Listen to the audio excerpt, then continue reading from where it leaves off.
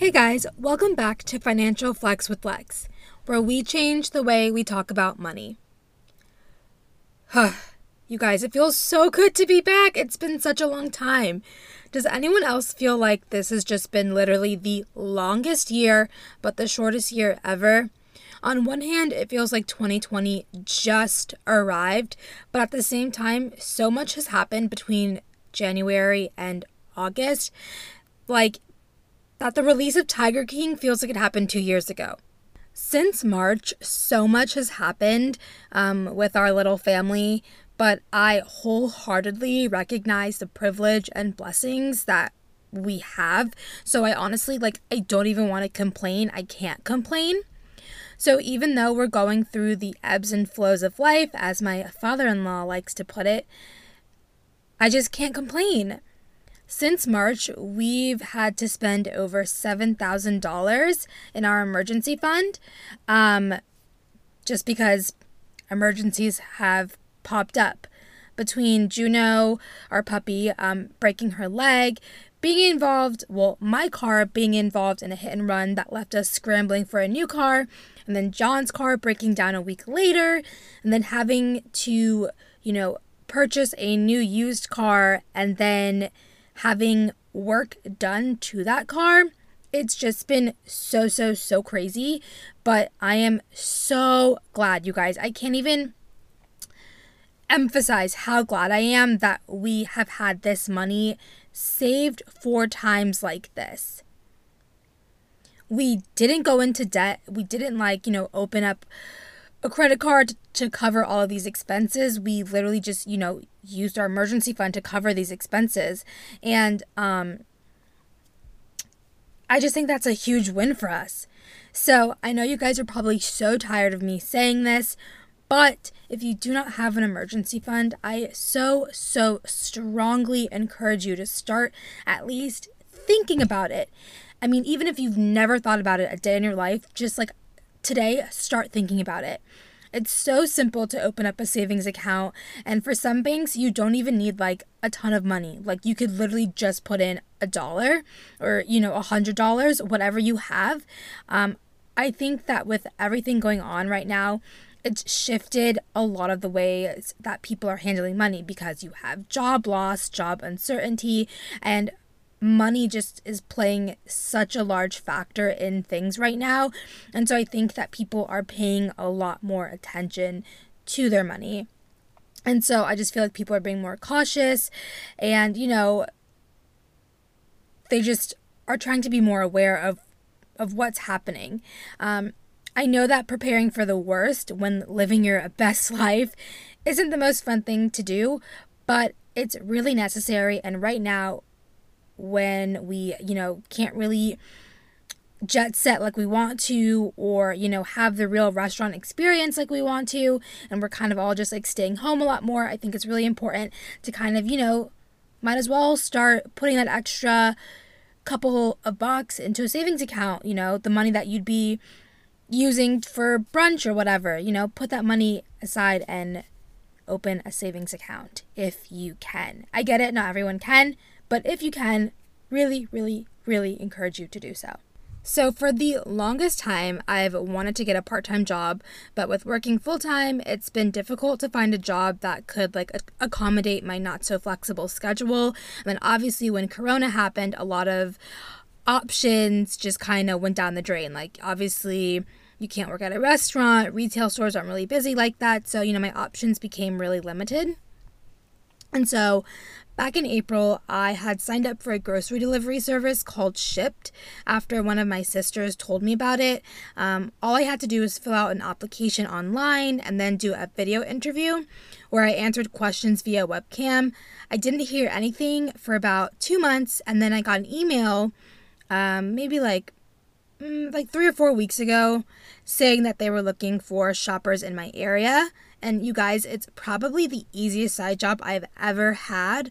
And if you're someone who's okay with going out right now, as long as you're wearing a mask and following guidelines, I would 10 out of 10 recommend. I didn't do Shipt this week because our car was in the shop, but last week I made over $200 just working for I want to say 6 hours. So it's just really simple, really quick and easy money. I feel like you're just shopping for people. And of course, it gets a little stressful, especially if, the person's asking for items you've never heard of before or, never even seen. But aside from those kinds of things, I think you can make pretty decent money. Right now, I'm averaging between $18 and $20 an order. So if you do the math, that's like, pretty good money. And then also, I've started to sell clothes on apps like Depop and Mercari. In the last month, my love for thrifting has been reignited. So I've been thrifting ever since I was little. Like, I remember being younger, like 3rd, 4th grade, my mom taking us to thrift stores. And at the time, I was really embarrassed to be buying used clothes. But as I've gotten older, I'm like, who cares? Like, if it's cute, it's cute. And after watching this show, I think it's called State of the Union. No, it's called Patriot Act with Hassan Minhaj. And there's an episode about fast fashion. And after watching that episode, I was just kind of like, wow, I really want to kind of be part of the solution and not the problem.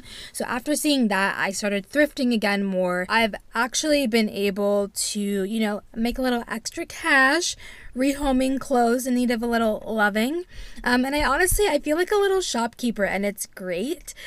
So for those of you who are looking for a little extra cash, I definitely recommend looking into grocery store delivery apps like Shipt or Instacart, since people aren't really comfortable being in stores right now. And also, cleaning out your closet, selling your old things. One man's trash is another man's treasure, so who knows? Before we get into today's episode, I have 2 huge favors to ask of you, if you don't mind. First, if you enjoy this podcast, please, please, please share with your family, friends, your favorite post office worker. Who cares? Just seriously, anyone. And then also, if you find some value in my podcast, please don't forget to leave a 5-star rating and review. I'm really, really working towards just getting my podcast out there. And so any kind of push and shares from you guys really, really does make a difference. And I do just want to take the time out to say thank you to those of you who tune in and listen every week. Because of you guys, I have been able to land some pretty awesome opportunities. And what else can I say but thank you? All right, so enough of me chatting about this stuff. Let's get into today's episode. A few weeks ago, I was listening to one of my favorite podcasts, Brown Ambition, when I first heard the term susu. And then a few days later, my mom texted our family group chat saying that we should all look into joining one. And so after those 2 situations, I started seeing the term and people wanting to join one everywhere. So if you haven't heard of the term susu, you're probably like, what is that? Where did it come from? And it sounds like a scam. So I'm a first-generation African-American, for those of you guys who don't know. Both of my parents were born and raised in West Africa. My dad is from Nigeria and my mom is from Ghana. And I found it really surprising that I had never heard or seen any example of this growing up. Of course, if someone in our family was in need of money, people were there to help out and give it, for sure. But I had just never seen an active example of a susu. Or honestly, maybe I did and I just didn't know because I was too young or whatever. But it's basically an informal savings club, and it originated from the Caribbean and African countries. So it's a group of people, usually made up of trusted friends and family, and you guys all make regular contributions to a common fund every cycle. So whether that's like every month, every 2 months, you're, putting money in this fund. And every cycle, only one person is chosen to receive the money. According to my research, there's no legal paperwork, no credit checks, or employment checks or anything like that. You're pretty much operating on good faith that the people in your group are, good people who are trustworthy. So in every group, there is an organizer, and the organizer keeps track of everyone's payments and their payouts. And then according to an article that I read on the Grio, it's an unwritten rule that the organizer is responsible for making the difference up if someone decides to skip out on a payment. So I would probably think twice before volunteering yourself as tribute for that. But I also did read that, just to kind of like thank them for their time, because I assume it's really time consuming, keeping track of all these people, especially if you have a really large group of people, that, the organizer could get an extra like $100 or $200 just for taking on that role. So monies from Susu can be used for home down payments, purchasing cars. People use it to pay off their debts, and, even helping children go to college. So the money that's being put in this fund is being put to great use, and it's actually helping those in your, immediate community, I guess you could say. And so I definitely think that there are pros and cons to Susus. The first pro is that you're directly helping your community.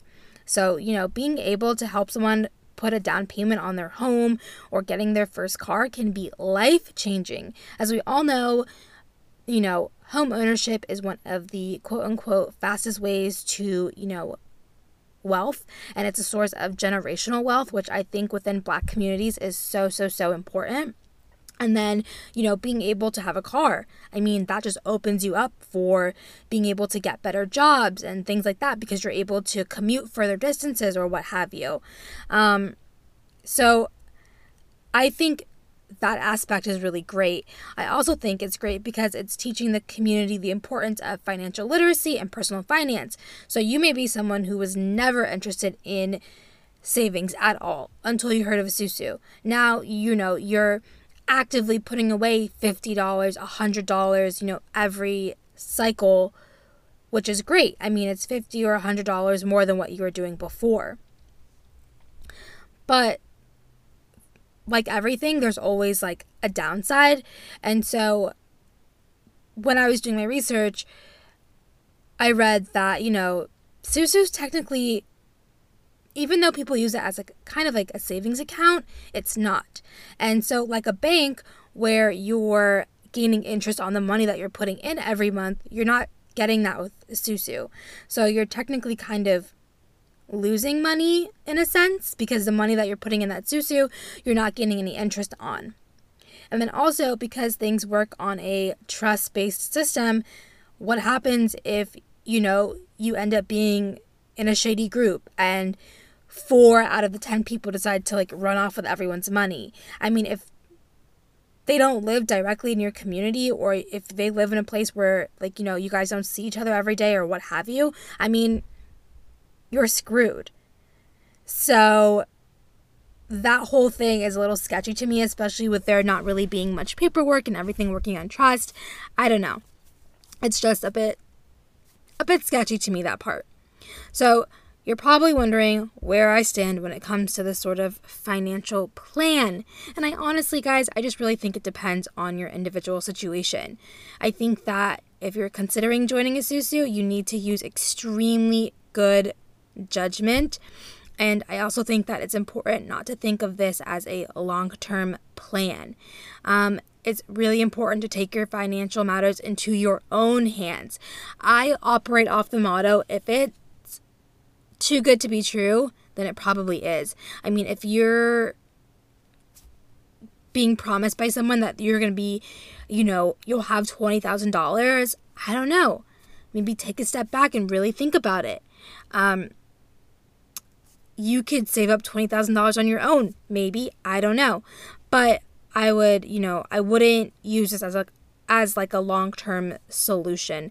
I would definitely, try to take the steps to kind of get your financial life in order yourself. I think that's really important, and getting yourself squared away in the long run can help so many other people, because you have your stuff together and you'll be able to properly help those in need. But yeah, I mean, that's really my thought on susus, and I really just wanted this episode to kind of inform those who have seen the term but may not have known what it was all about to know. So that's really all. So I hope you guys enjoyed this episode. If you did, please be sure to leave a 5-star rating and review, and I will talk to you guys next time. See ya.